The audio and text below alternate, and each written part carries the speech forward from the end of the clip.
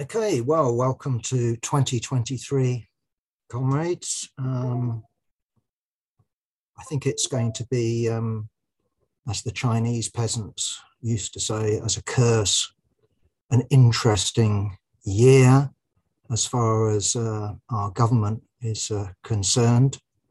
But what I want to do to begin with, in part, I suppose, because we advertised in the paper the first online communist forum of the year, using I think, stark, horrible image from Ukraine. I'll start with that ongoing war. A couple of things really to start with. First of all, just to say, as we expected, the last article I wrote on the Ukraine war in the paper, Notes on the War, was talking about winter, and my prediction, for what it was worth, is there wasn't going to be a cessation in fighting in spite of the freezing cold weather, in spite of the mud that also occurs at this time of year. No, quite the contrary. We've seen an ongoing bombardment by Russia using pretty crude Iranian drones, but I don't know what the percentage, but some of them inevitably get through. Apparently, something like a third of the components of these Iranian drones are US. So that's caused something of a stir in the United States, given that Iran is sanctioned and has been sanctioned for years. So that's quite remarkable. But also, of course, on the Eastern Front, we've seen continued fierce fighting. Just a couple of points, I suppose. I'm not going to review the whole Ukraine war. Maybe we could do that, on the anniversary of the invasion. I'll call it an invasion, February 24th. Just a couple of points. I mean, my own assessment at the time was I didn't really see the Russian army having too many problems reaching and surrounding Kiev. I just thought that was easily within their capability. I thought it was a lot more problematic to take Kiev, because that would involve, I thought, street fighting, block by block, yard by yard, hugely costly. But nonetheless, I never thought that Russia could win. That was really my assessment. And I'm looking at the battle now, and, I have to conclude that basically I'm right. But what I didn't expect, for example, was the whole thing to descend into an almost World War I style war, a war of yards, a war of almost inches, and a war of infantry, of trenches, and of artillery. Instead, I was very much expecting Russia to totally dominate the skies and to rain down death and destruction at their will. There was clearly no possibility of the Ukrainian Air Force standing up to the Russian Air Force. Instead of that, what modern technology has done is basically not rendered air warfare irrelevant, but almost rendered fixed-wing aircraft and helicopters irrelevant. And what we have instead is cheap, disposable, kamikaze drones. I think there are 20,000 that have been imported from Iran, and rockets. That seems to be the nature of the warfare. And another thing I'll just point out, which sort of comes as a surprise to me, at least. I'm not saying you lot, but remember the much vaunted cyber warfare that, we're now in the. I can remember reading Paul Mason when he was sort of hoisting himself around as being the potential defense minister in the Keir Starmer government, showing off his military expertise, talking about cyber warfare. And the first thing that the Russians do is launch their, clever guys in Moscow or Leningrad and take I don't know, the electricity supply, for example, of Kiev down. Well, they've not done that. And I've just been reading that one of the reasons that they haven't been successful in doing that is that Ukraine was equipped with Microsoft and other Western technicians. Now, I don't know whether they're based in Ukraine. There's no reason for them to be based in Ukraine, but this hasn't turned into a cyber warfare. Cyber warfare has gone on, but it's been unsuccessful. And instead of cyber warfare taking out the electricity supply in Kiev, it's been drone and rocket warfare that have been doing that. Now, will the Ukrainian population surrender? Will they become so demoralized that they clamor for peace? That was the old theory, that if you read textbooks, Air Force textbooks going back to just after World War I, that was the prediction. That's what the Americans thought. That's what the Germans thought, with their bombing of London. That's what Bomber Harris thought when he took out Dresden and killed, thousands and thousands in a firestorm. No, civilians don't do that, and we shouldn't expect Ukrainian civilians to do that. Quite the opposite. They don't turn on their own government. They turn on the people that are delivering hell from the skies. That's been the record, and if that's true in World War II, it was certainly true in what I'll call the Vietnam War. Vietnam was bombed and bombed and bombed by American B-52s. Laos, I think, was even more heavily bombed. No, it didn't lead to people surrendering. Led to quite the opposite. Anyway, what else do we have in terms of the news in relationship to Ukraine? We've got the death of who knows how many soldiers. Officially, it's now 89. This is in Luhansk. Ukraine talks about 300 to 400. We don't know what the actual truth is, apart from the fact that we do think that this was a strike by these American HIMVARs, if I'm pronouncing it right, if there's such a thing as a correct pronunciation of a HIMVAR, multiple rocket launcher, but with accuracy. So it's not like the old Stalin organs in World War II, rockets. These are missiles, and they should land on the intended target. Now, the Russian High Command seems to be blaming Russian rank and file soldiers for using mobile phones. I don't know whether that's true or not, whether that actually that you need to lock into such signals in order to land your missiles. I can't see why. I think you could locate the target, using satellite intelligence that the Americans no doubt supply.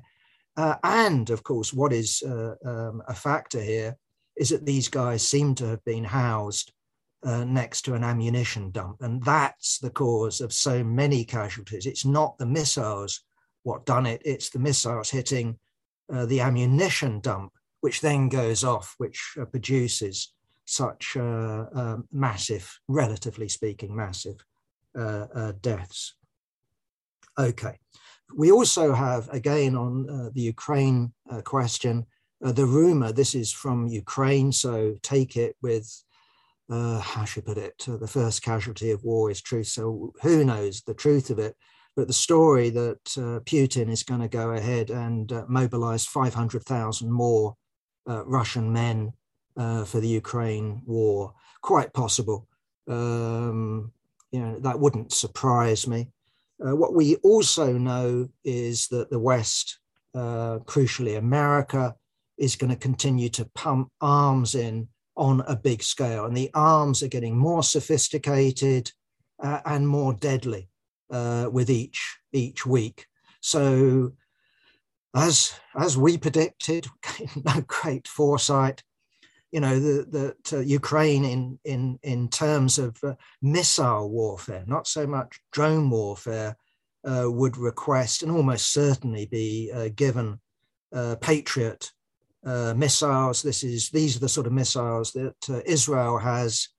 I don't know what their percentage of hits are, but these are sophisticated surface to air missiles, and they can hit an incoming missile, which will be going, I don't know, twice, 3 times the speed of sound, something along those lines, and we'll be able to blast it in the sky.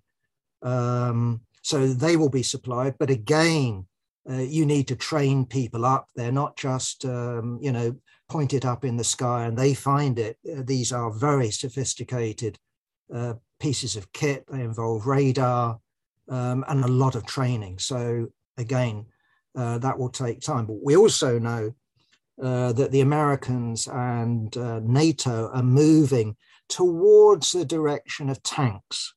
Now, I've commented previously on tank warfare, which we've seen very little use of effectively in the Ukraine war. I mean, we've all seen the pictures of Russian tanks blasted out of existence on the road to Kiev and other such fronts.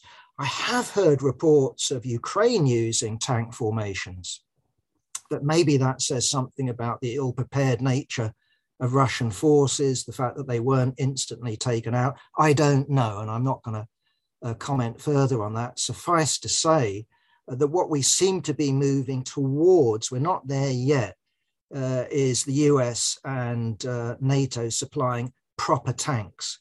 And what I mean by proper tanks is not pass-me-downs.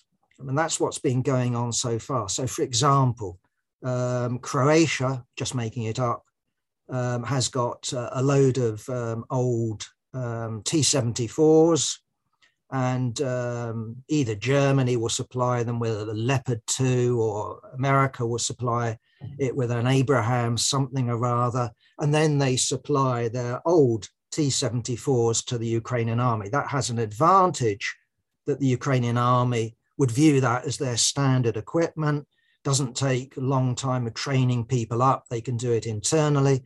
Nevertheless, as I say, we seem to be moving towards Ukraine being given top rank tanks. Why? Because at the moment, America and Germany are supplying what are called armored fighting vehicles. Now, I had to look this up because it seems to cover quite a range of different armored fighting vehicles, from armored cars to armored personnel carriers to tank killers. So some of these look like tanks, are tanks, they're light tanks. Some of them run on wheels, and I'm talking about conventional wheels. Some of them are just ways of getting troops from A to B in relative safety. Nevertheless, this is a step in the direction of supplying Ukraine with offensive weaponry. Okay, just lastly on Ukraine, just to note the continued support, public opinion support. Again, how you judge these things, it's extremely difficult in Russia for the war. And the basic perception there is, yes, we invaded, but we invaded because NATO is out to get Russia. NATO ain't going to invade Russia, but clearly if you read the press, for example, over the Christmas period, you can read a lot of commentary in America from, how should we put it, circles near and around and in the Pentagon, basically saying we've got to get Ukraine taking back everything. We can take back Crimea. And indeed, this is our opportunity to take out Russia as a world power, which would be something, I don't know when Russia goes back as a world power, but a long, long time. And of course, we all know about the Brzezinski plan of breaking Russia up. This is clearly in the minds of a whole number of strategists in the United States. And whether they can do it or not, that's an entirely different question. In my own personal view, again, for what it's worth, before that happens, Russia will throw itself in the arms of China.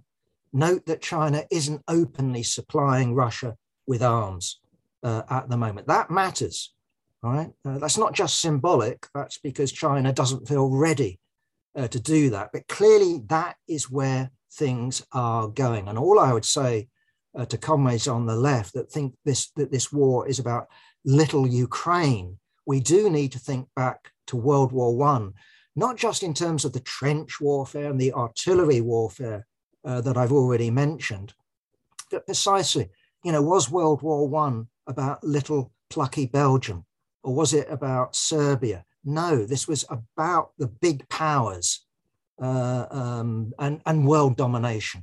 And it was crucially about the hegemon Britain preempting Germany, crushing down Germany. And precisely that's what the internationalist left saw, as opposed to the social chauvinist left, which took the side of their own ruling class. And I think it's inexcusable for anybody on the left with that, surely with that sort of historic memory, not to see that today, that this isn't simply about Ukraine. This is about Russia being taken out. And it's also about great power rivalry between the so-called West, i.e. the United States, the global hegemon, and crucially China. In other words, this war isn't going to stop if Ukraine gets back Crimea. It will carry on, in different forms, all the way to Beijing. That's what this war is about. And the job of the left isn't to back this or that side in an inter-capitalist war. I'm not going to use the word inter-imperialist at the moment. We can talk about that. But our job isn't to back one side or the other. It's precisely to provide an alternative. That's the role of the left. Okay, strikes. Yes, we're in the middle of a winter of discontent. Well, that was predictable, wasn't it? And it looks like it will become a spring of discontent. That isn't hard to predict. And, as I speak, we've got BMA junior doctors balloting. We've had teachers balloting. We've had the RCN, a union that was previously committed, remember, in its origins to no strike. I know they changed the rules, but there we are. We had an RCN strike. I can remember when we recruited someone, a nurse from the RCN, other comrades on the left said, you can't recruit someone like that in the RCN because that's a scab union. Well, call them a scab union now, comrades. No, we want to be where the masses are, whatever the nature of the union regime is. Communists and the left ought to be there. So anyway, what else have we got? We've got Unison, UCU, GMB, Unite, RMT, ASLEF, TUSA. The list goes on and on and on. And as the comrades in the Socialist Worker say in the latest edition, it's quite conceivable that on February the 1st, we will see 1 million workers out on strike. And it's quite right for the left to call for coordination from the TUC. If the TUC won't do it, look for other forms of coordination. Absolutely right. The comrades in the Socialist Party in England and Wales are calling for a 24-hour general strike. Well, I'm not going to argue against it. That will show people, the power of the working class, the potential of the working class. I believe that we should try to overcome sectionalism. I think it's a very good idea to fight in ASLEF, for example, not to have a separate deal as against the RMT. That would be a disaster. Ditto in the NHS, the idea of settling with the RCN, but not Unison, not the GMB, not Unite, not with the ambulance workers, not with the junior doctors. No, we need unity. That is certainly true. And at the moment, the government has, there are rumours going about, but at the moment, Rishi Sunak and the government hasn't shown that gumption. And the fact that they've stonewalled, in effect, we're not talking about pay, adds to our strength, but not because of our strength, but more because of their intransigent unites us. We should expect them, if they've got any brains, and I do credit these people with brains, we should expect them to use divide and rule. And we need to be prepared for that. having said that, just a couple of straws in the wind on the other side, and we shouldn't discount these things. There's an article in the Telegraph, and this is by Ben Marlow. I don't read the Telegraph normally, but Ben Marlow isn't a nobody. He's their chief city commentator. So this is someone speaking with some authority in the pages of the Daily, or I won't say Daily Telegraph, the Telegraph, i.e. online. Okay, the headline is, Sunak must seize opportunity to break unions forever. Well, I don't think that's possible. But nonetheless, we do have a history, and anyone can look around the world to see unions thrown back, see unions thoroughly disorganized and disempowered. And it is quite conceivable. You know, a lot of us on this online communist forum will either know our history or live through the history, for example, of the Great Miners' Strike. There was the NUM, which was almost considered invincible in the 70s, more or less destroyed in 84, 85, but finally 1992. What's it now? I mean, it's a nothing union. It has a headquarters, but no power anymore. And of course, we also have Rishi Sunak's, vague at the moment, but laws that he's promising, which will mean imposing minimum service levels on emergency services. So that'll be ambulances, fire brigade, hospitals, railways. Yeah, that's right. What else is he talking about? He's talking about the right of employers to sue the unions for losses. He's also talking about the right of employers to sack workers who've engaged in industrial action that isn't deemed within, these minimum service laws or agreements, which are meant to be, we first negotiate them if they can be voluntary, and then we force them on you.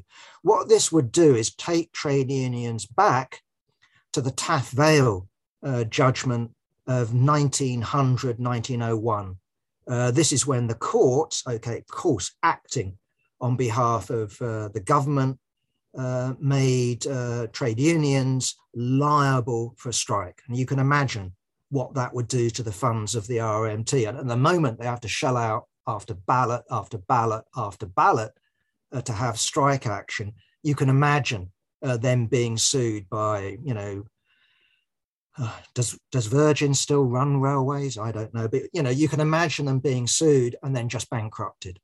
On the other hand, I can also remember, because I've got grey hair and I'm old enough, I can remember Ted Heath, the Tory Prime Minister in the late 60s, anyway, in the 1970s, imposing his Industrial Relations Act. And that basically said, if you lot go on strike, we'll arrest you because it's illegal if you haven't registered your trade union. And I think only the electricians union registered under his law. And what happened is the dockers went on strike, and lo and behold, they arrested 5 leaders, and then hundreds of thousands of workers walked out, and they were led by the Liaison Committee for the Defence of Trade Unions. I can remember going around workplaces with my CPGB comrades, and we just brought out one factory, one building site after the other. And the TUC was basically saying, that's what they'd agreed, that if these 5 dockers aren't released, we will call a general strike. And what they meant by that, yeah, true, was a 24-hour general strike. Nevertheless, the government caved. And lo and behold, we had the official solicitor announcing their release. And we knew we'd won, and these laws were made inoperative. That could happen again. Except, of course, the trade union movement is much weaker. The workers' movement is much weaker. The left is much weaker. It could still happen, but we can't afford to be complacent. We could be defeated. We could score a victory, or we could be defeated. We could score a partial victory, right? Score a total victory. That's to be decided. But we ought to be aware of that possibility. Okay, minimum service levels. We're in favour of them. If only, you talk to anybody outside London and talk about bloody railways, and you try to go, I say, from Liverpool to Sheffield or from Manchester to London and see what the service levels are like at the present time. And I'm not including strikes. They're bloody appalling. Didn't you have one of these metro mayors come down for a meeting and said, well, there's no point me getting on the railway to come to this meeting. I won't get there, right? That's without one strike. What about minimum service levels in the NHS? Without strikes, what we've had is ambulance on average waiting half an hour to discharge patients. Meanwhile, we've had horrendous cases, of people waiting, not just 1 hour, 2 hours, 3 hours, 4 hours, 5 hours. Would anyone voluntarily go to an accident and emergency department today? It's the last thing I would do. If I broke an arm, I would say I'll cure it myself. Sitting in a hospital for 12 hours, as I expect I'd have to, God help us. So no, we want minimum service levels. And what I would say, actually, is that the trade unions ought to be responsible for that. And I would certainly say that those trade unions, for example, ambulance workers who've gone from the picket line to pick people up who've had a heart attack, I think that's absolutely the right thing to do. Except what I would be doing is putting on that ambulance, this ambulance moves courtesy of Unison or the GMB or Unite. That's what they did in 26 in the general strike. We ought to be in control of that, not management. We can agree with management. We can agree, with ambulance control and all that. But this needs to be run by the trade unions. And we need to make it clear that this is trade union power. And we want a situation where Granny or me, for example, don't die by going to accident and emergency. We want a situation of where junior doctors, for example, also exert control. And we want them to display that control. So not just a private agreement between them and the management and all the rest of it. We want that displayed. And that will actually help in the battle for hearts and minds. Because we know that these people are not selfish. I spit on the Tories in that respect. These people have suffered drops in their living standard already. And now the Tories are coming along and basically saying, oh, well, you can have another 5, 6, 7, 8% drop in your living standards amidst, rising food prices, amongst, rising energy prices, amongst prices just going up, mortgage, rents, everything is going up, and our real wages are going down. We shouldn't be paying for this economic mess. And that precisely brings me to the importance of us actually having an internationalist position on Ukraine. Of course, Ukraine is part of this. Why are energy prices so high? Well, you cannot deny the role of Ukraine, except we want to be saying this is not our war. That's your war. We do not support Ukraine. We do not support your war aims in this war. Okay, so we also have Keir Starmer saying he would reverse these laws. Good. Well, what about the rest of the laws? Not just going back to Thatcher. What about all the anti-trade union laws? Not only the anti-trade union laws that were passed in 26, for example, that some are still on the statute book that were passed by the Tories after the defeat of the general strike, but going back, we don't want the law interfering in the operations of the trade unions. Trade unions should be independent of the state and state interference. Okay. XR, Extinction Rebellion. We quit. Very good PR. And what I mean by that is getting onto the headlines of newspapers and all the rest of it, because it comes over like they've surrendered. It's not quite as simple as that. Initially, when I heard this statement, I thought to myself, bloody hell, the comrades in the Socialist Workers' Party have been successful here, because what they keep saying is what matters is mass action. And I sort of agree with them in part. in my view, mass action in and of itself won't do what Extinction Rebellion says they want, which is systems change. If you want systems change, you've got to have an alternative government, which we very much agree with. But mass demonstrations, mass strikes, yes, we certainly agree with that. And it's not that I would myself say never to any tactic. That would be a mistake. But certainly I would look skeptically at elitist actions. For example, gluing one's hand to a Van Gogh frame. Okay, it gets you high publicity, and then chucking a can of, what was it, Heinz soup or whatever it was, over a Van Gogh glass. Wow, okay. Is that going to bring about systems change? What about blocking the M25? Don't think that's going to bring up. Will that actually cause a public reaction against you? I would have thought so. I would have thought so. So what they say they're doing is going for a mass action to surround Parliament, April the 21st. I presume that's a Saturday or a Sunday. They want to aim to get 100,000 people there. I think that's good. What's interesting, therefore, is obviously I was totally wrong when it comes to the SWP playing any role here, because I read in Socialist Worker that this is a mistake. And I read in Socialist Worker, let me get the quote right, disruption is good and should not be rejected. Well, I agree, of course it shouldn't be rejected. It's like looking at the rail strikes. Is that disruptive? But the aim of the rail strike is not to cause disruption, is it? It's not we want to cause disruption. It's what they want is a deal. And they cause disruption as a byproduct of that. The aim is not to cause disruption, right? So in the same way with ambulance workers, the aim is not to cause disruption. The aim is to force the other side to have proper negotiations and concede to their pay demand. With XR, well, I should say at least with Just Say No to Oil and Insulate Britain, when you sit down in the middle of the M25, the aim is just to block the traffic. I know they then say that what they're demanding is systems change. Well, any idea that you block the M25 and that will bring about systems change is for the birds, isn't it? It's completely delusional. And precisely the danger with such elitist actions is you get on an extremist, conveyor belt.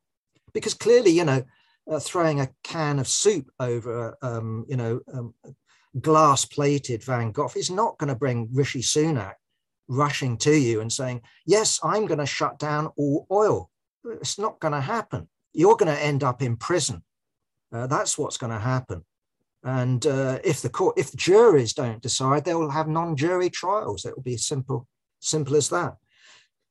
Okay, so so I personally, I don't know the ins and outs of it. So I'm not going to say, well, this is a marvelous step forward, because mass demonstration in and of itself is not going to be the answer either.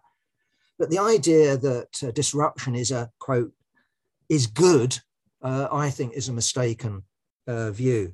And instead of actually questioning the lack of democracy and the lack of accountability in Extinction Rebellion, the comrades in the SWP just sort of shrug their shoulders and take it for granted. Who appointed this leadership? Who is this leadership accountable to? How can this leadership be recalled? I don't know of any democratic decision-making process. What you've got is a self-appointed elite and a self-perpetuating elite. And that's a very dangerous thing, because it's open, as we've pointed out. And I don't think that I'm not trying to cast aspersions, but it is wide open to MI5 and what used to be called the special branch, i.e. the dark, the forces of the dark state, to manipulate people and to get people doing, unwise things. I just finished with this on that particular line of thought. Worth noting, isn't it, that the Combat Organization, this is of the Socialist Revolutionary Party in Russia, was led by a Tsarist agent who then proceeds to assassinate Tsarist ministers, who then proceed to round up the entire armed wing of the SR and put them all in prison. Well, what the hell was all that about? Anyway, so I'm just making that warning that, you know, that such closed organizations, unaccountable organizations, are also manipulable organizations. Just on XR as well, we also have a breakaway, which is very predictable, not towards direct action this time, and ever more extreme action. One Rupert Read has headed this thing, and the name gives it away, the moderate flank. Well, there you are, that's the name. And what he's proposing is to get together with, quote unquote, lawyers, insurers, business leaders, and activists to come up with a broad response to the climate change crisis. Well, what this is about is following the footsteps of Jonathan Porritt, remember him, of the Green Party, and into lots and lots of money. Now, I'm not casting any aspersions about Mr. Read, but I do suspect that somehow a load of these lawyers, insurers, and business leaders are willing to pay fat checks to be greenwashed by an organization such as Moderate Flank. The name will have to be changed because it doesn't mean anything, does it? But nonetheless, you get the point. Okay, moving on. Harry Windsor. No, I haven't watched the Netflix series. I'm not going to watch the damn Netflix series. I'm not going to rush out and buy my copy of Spare. No, but when it makes headline, you know, and not just headlines in Britain, but around the world, I think that the left misses something when it just goes on about strikes. It's not that strikes aren't important. They are incredibly important at this time. But what's going on here isn't just, I mean, what was old Tolstoy? I can't get the quote right. What did Tolstoy begin Anna Karenina with? Something along the lines of, all happy families are happy in the same way, which clearly isn't true. I'm sure people are happy in their own different ways, but all unhappy families are unhappy in their own unique way. Well, looking at the Windsors, I don't know, but given the nature of them as all being millionaires and living this sort of peculiar existence of being in public view and yet craving privacy and all the rest of it, and their marriages and their divorces and their children and all the rest of it, clearly this is a peculiar family. And what we've had a glimpse of, just like with the Diana scandal, is that the curtain has been, drawn apart a bit. And what we've had is stories of Harry falling out with Wills over Meghan, and blows not being exchanged because Harry didn't strike back. But what we've had is Wills losing his cool.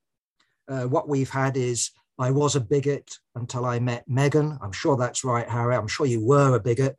Just watch it, by the way. You could still easily still be a bigot. I don't know. I don't know you one way or the other. But I do suspect that this institution that banned coloured people, they're their words, not mine, from working in clerical posts in the palace until 1968, if I got the year right, is bigoted. Here's an institution that presided and has a historic memory of empire and the Commonwealth and Britain running other countries and viewing the non-white Commonwealth as inferior. The idea that these people have suddenly reinvented themselves, come off it. Of course they haven't. You know, the idea of whatever his name was, Philip Mountbatten, Philip Windsor, the dear partner of QE2, not being a bigot. Oh, come on. Of course he was. And the rest of them clearly were and are. Okay, they're reinventing themselves, for, the modern world. And clearly Meghan, I'm not saying that those two were married because of that project, of making the royal family look more like who they're meant to be ruling over. But it would have helped, except they blew it, and they blew it big time. The whys and the wherefores of it, I don't know anything about. Who said what to who? Quite frankly, I don't care, but they blew it. What else do we get? Oh, Harry the aristocrat. Harry, who all the girls were after, had his first sexual encounter in a field next to a pub. Well, I suspect that isn't that extraordinary. I've never had sex in a field outside a pub, but hey, we've all done strange things. So that wasn't that interesting. And nor was his revelation that he'd smoken pot and taken cocaine. Well, I've never taken cocaine myself, let alone magic mushrooms. But I mean, it's like, so what? But apparently, if you admit it and you get done for it, but admit it, that's meant to bar you from America. America doesn't give you a visa. I'm sure that will be waived with Harry Windsor. So the rest of it is pretty bloody mundane. And I'd also say the same is true. Okay, lots of people haven't served in the army or the Air Force or the armed forces, including me. But I tell you this, that if you're a fighter pilot or a bomber pilot or an Apache pilot, or someone operating a drone that's hovering in the air over Afghanistan, and you look at a Taliban group and you go click, click, click, and you release your munitions, or you go chunk, chunk, chunk. And I do suspect somehow that when he talks about these people he's viewing them as chess pieces, I suspect that that's how they justify it, that in their own heads. Of course they do.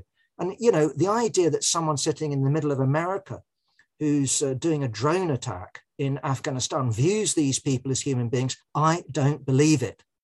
And when you carpet bomb a city in Germany, you do not think about the human suffering of these people. No, you don't. And that's the truth about warfare.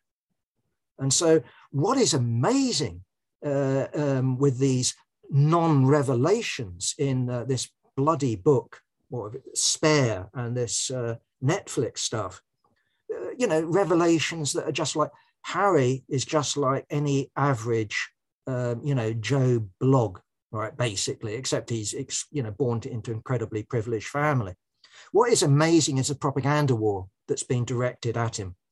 And all I needed when Spare was first leaked is to turn on my BBC Radio 4 news and to hear the Taliban being quoted approvingly. I don't know when the last time I heard the Taliban being quoted approvingly, but apparently, Mr. Harry, these people are human beings.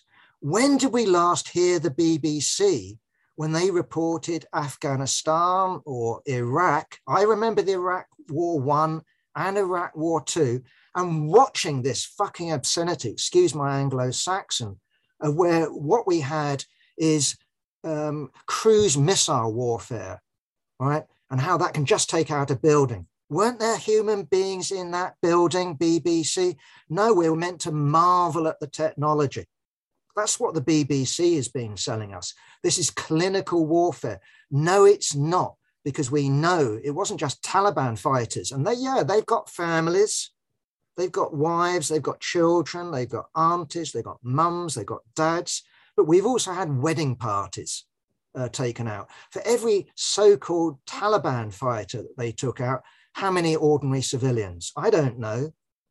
How do you spot the difference between a Taliban fighter and a civilian out there in a field or in a village? You can't, surely. So what we've had, is an attack on Harry Windsor by the firm. And that includes not only the Sun, the Daily Express, the Daily Mail, the Telegraph, the Times, but also I was reading Brendan O'Neill. Some people might recognize the name Brendan O'Neill on this online communist forum. He's the chief political commentator of Spiked, which used to be Living Marxism, which used to be the Revolutionary Communist Party. And there he is writing in the Spectator saying that he is, quote unquote, in Team Wills. He's joining up with Team Wills against Harry, who's a spoiled brat and is a typical Californian. Well, okay, so I've got no sympathy in that sense with one wing of the royal family with the other, but I can spot the difference between the establishment ganging up on a black sheep and the establishment itself. And we need to understand that what's happened with Spiked and the old RCP is they think they've infiltrated the establishment and they're somehow doing a takeover job.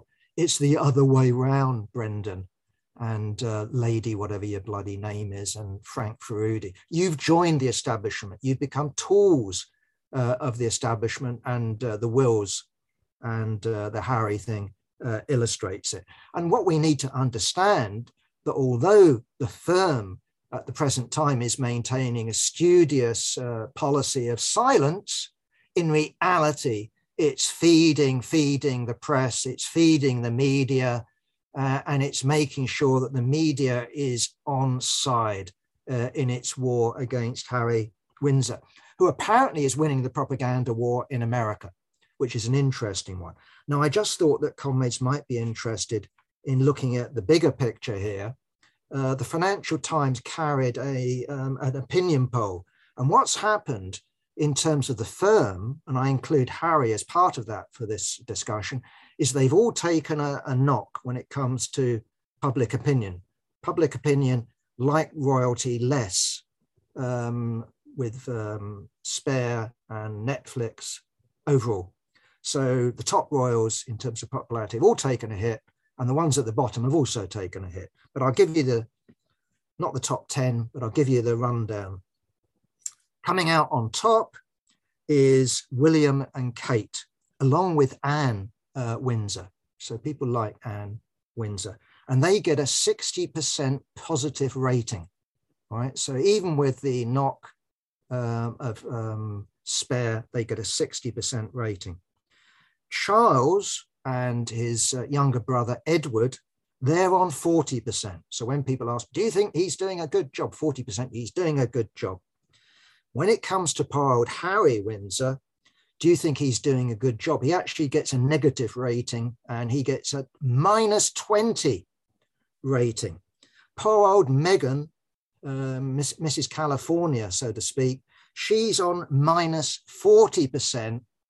And the only person that beats her, you've already guessed it, who's really at the rock bottom, is Andrew Windsor on -80%.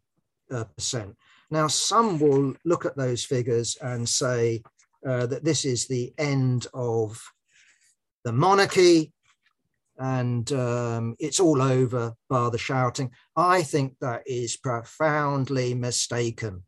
Yes, it's good that we've seen, some light shed on the monarchy. That's good for Republicans. That's positive from our point of view, that these people are dysfunctional, just like the rest of us. None of us got perfect bloody families, and they are not quite as dysfunctional as some, but they're more functional, more dysfunctional than others. So we know that. That's good from our point of view, because of the whole question of the mystique of the royal family, the fact that the royal family is part of the British Constitution, the so-called dignified part of the British Constitution, as old Walter Bagshot says. That's been exposed. They're not very dignified when they're, hitting each other or leaking stories about each other. It's very undignified. But in order to bring about a republic, we need more than public opinion going like that. We need an agency.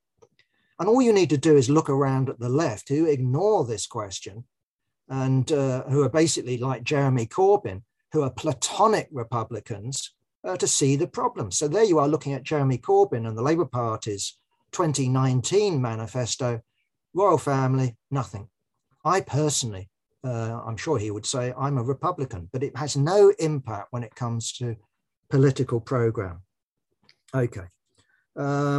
Labour Party, look at their latest constitutional proposals. Nothing about the royal family. House of Lords to replace it with a more powerful second chamber.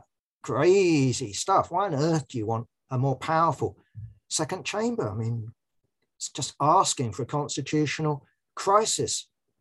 Because, you know, the conservative body will turn around and say, we're the real legitimate ones. We're elected by PR. Does that trump first past the post? I don't know.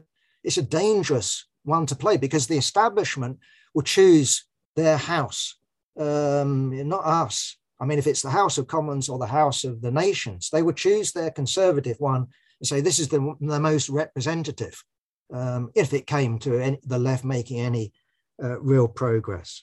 The Morning Star, you might say, well, what about them? Well, there's an article in the Morning Star, God Help Us, that's calling for a referendum on the monarchy. Well, we ain't going to get it, are we? Who the hell's going to call it? You know, is the Labour Party going to do it? No. Are the Tories going to do it? No. And what the, excuse me again, Anglo-Saxon, you know, what are you going to do about it? And why the hell, if you could do anything about it, would you bother with a referendum? You know, if the left was in the position of forming a government, why the hell would you form, would you have no, you'd overthrow the monarchy in the process of coming to power. You would deny their legitimacy. You couldn't do anything else. You know, you get a majority in the House of Commons, just suppose. The first thing they do, the other side do, is they say, we're not going to call your guy to the house, you know, to the palace. The next thing they do is unleash MI5, the army. They carry out a coup in the name of the monarch. What do? You say, well, sod the monarchy. We don't recognize it. The monarchy is abolished. That's what you have to do. So holding a referendum is just daft. So no, the left ought to take this seriously. The left ought to take the politics of all classes seriously. It's why we, I don't know, I haven't read the whole of the left press. I mean, there you are, the leader of the Catholic Church. I don't know how many followers the Catholic Church has got, 1 billion, 1.1 billion. Anyway, round about maybe the population of China, something like that.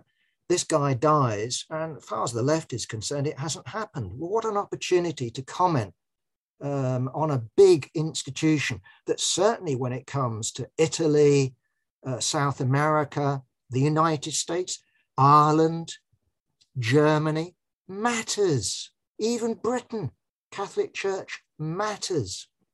Okay, how much time? Really pushing it. So sorry, comments. I just want to squeeze in the next couple of minutes. I know I've spoken far too long.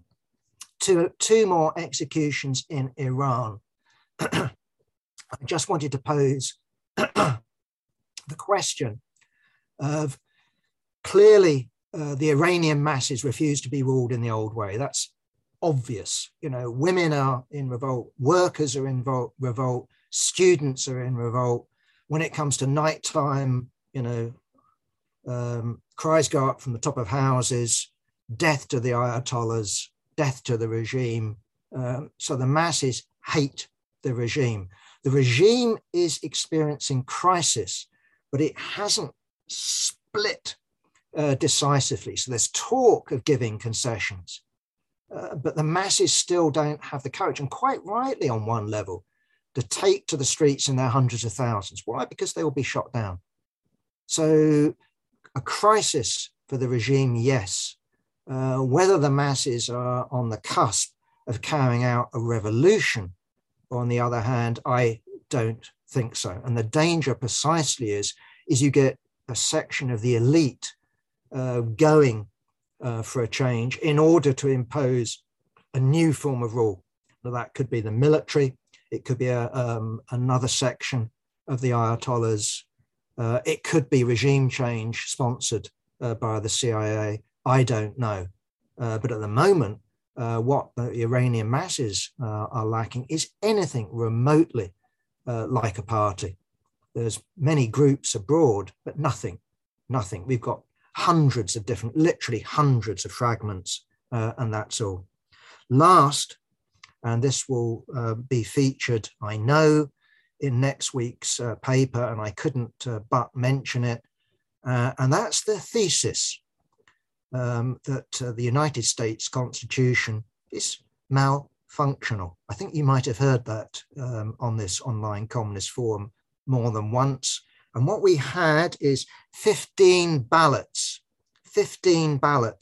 to get Kevin McCartney agreed as Speaker of the House of Representatives. And I think what this presages is ongoing crisis in the United States. It isn't just the crisis between the Republicans and the Democrats, it's also the crisis in the Republicans. And given how even the House of Representatives is, and given, I mean, who knows what chance he has, and I wouldn't write him off, given that the only declared candidate for president in 2023, November 2023, I think that's the right dating, to become president in 2024, I think I'm right, is Donald Trump. And we've had January the 6th, and we now, I think we knew all about what we needed to know about January the 6th very quickly after January the 6th. My own view was this was not a nothing. We had some comments on the left saying this was just a demonstration that got out of hand. Dumb or stupid? This was an attempt by the sitting president, formerly still the president, to stop the election of the elected president. You know, this was a situation where the chief of staff was saying, don't obey the president. It's what he's saying to the army, obey me. You know, this is, you know, okay, so the SWP, not XWP, the counterfire, John Rees, Lindsey German, I thought this is the dumbest comment. I couldn't believe it. They said, great idea. Well, this wasn't a coup or an attempted coup, like, this was like the beer hall putsch. Like, well, that's what the word coup means in German, John. I mean, so this is like saying this wasn't like an attempted coup, it wasn't like an attempted coup. And it, out of their mouths came stupidity. Well, okay, if it was the beer hall putsch, the attempt, well, you know, like an attempt to have a march from Munich to Rome, that isn't something to dismiss. That tells you something about the state of political health of Weimar Germany. The fact that there'd previously been a putsch and that was stopped by the working tells you something about the crisis of the regime, let alone a crisis not by some, you know, the former head of the army joining this rabble-rouser Adolf Hitler to march on Berlin, but formerly the head of government, the head of the army, the commander-chief, to take over and get his vice president not to sanction the election of his replacement. That isn't a nothing. That is not something that the left should dismiss lightly, because the crisis of the regime, we need to understand what's caused it, will cause it again. In other words, January the 6th was a symptom, just like the beer hall putsch was a symptom of something. And you can dismiss it as nothing, then you don't see the problem that's in front of us. There is clearly the danger of some sort of coup against democracy as democracy passes in the United States. The United States, just like Britain, is a semi-democracy. I don't want to go there, but no, this is not something to dismiss lightly. Anyway, we're going to have an article by who in the forthcoming paper. And if Dan, if you want to speak on this question, you're very welcome, of course. But I'm not attempting to cover it. I'm merely flagging it. Thank you very much, Oliver. And there we are. I have spoken for exactly an hour.